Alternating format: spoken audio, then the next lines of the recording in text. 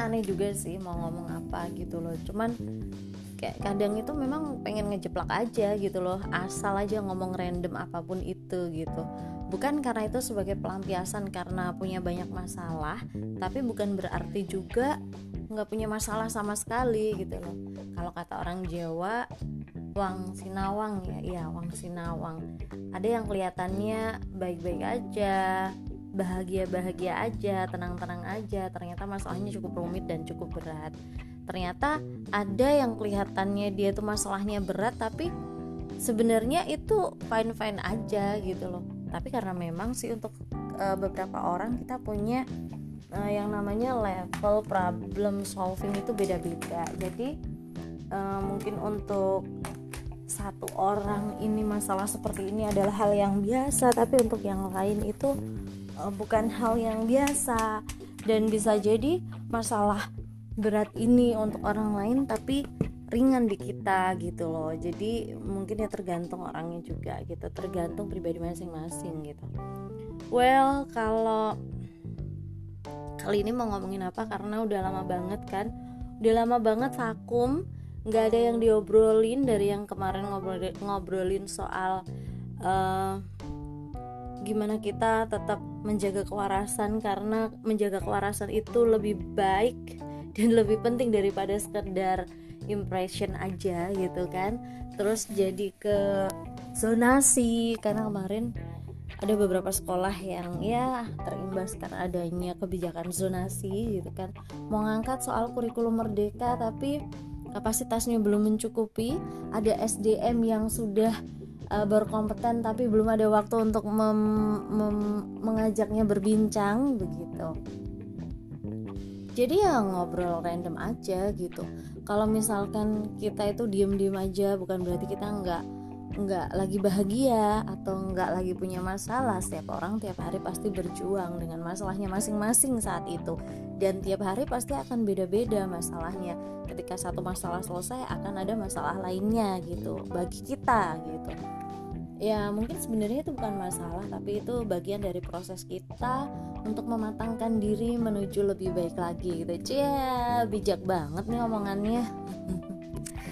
Oke, kali ini kita akan ngomongin tentang beberapa hal yang hubungannya dengan sebuah kekecewaan.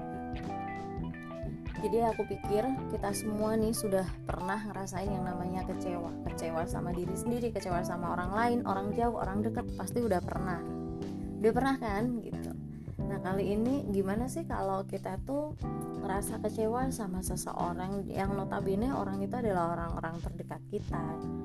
Ya kalau aku balik lagi sih pasti mereka juga pernah ngerasa kecewa sama diri kita. Cuman gimana cara kita nerima itu jadi sesuatu hal yang biasa aja gitu loh. Bukan berarti menyepelekan atau tidak gagas ya, tapi itu lebih kepada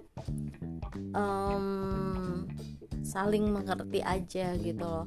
Oh mungkin berprasangka baik. Nah namanya berprasangka baik gitu.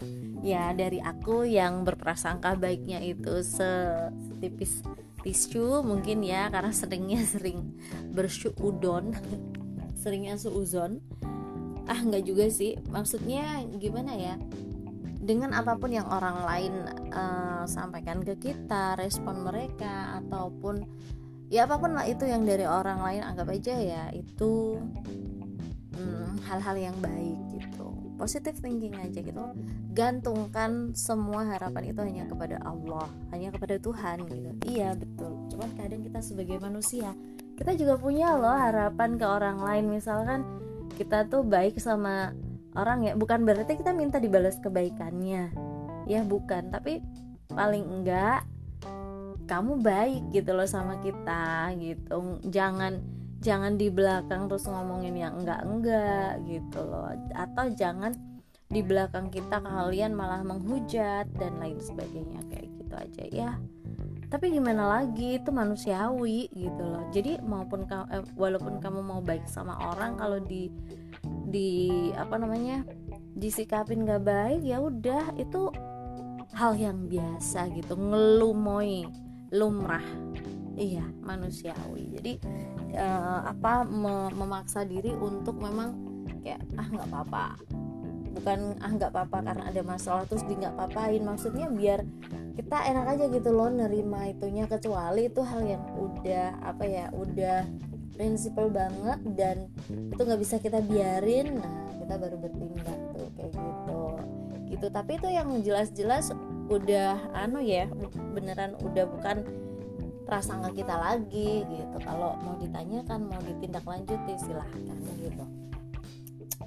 Dan ada lagi kekecewaan. Biasanya sih itu terjadi, kekecewaan itu terjadi kalau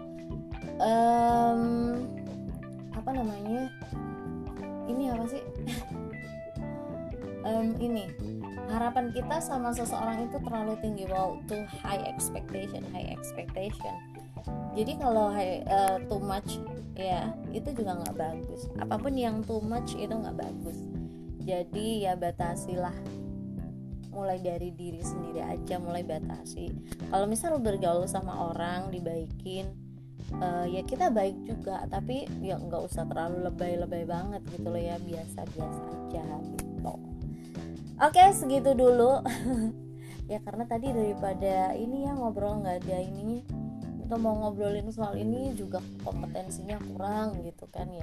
Mau ngobrolin regulasi juga produk knowledge-nya soal regulasi itu juga kurang gitu, nggak ada teman TikTok-nya, nggak ada teman ngobrolnya kan gitu. Kalau kemarin sempet ke beberapa tempat, cuman waktunya yang nggak ke cover juga gitu. So guys, dimanapun kalian berada, semoga sehat selalu dan selalu berbahagia.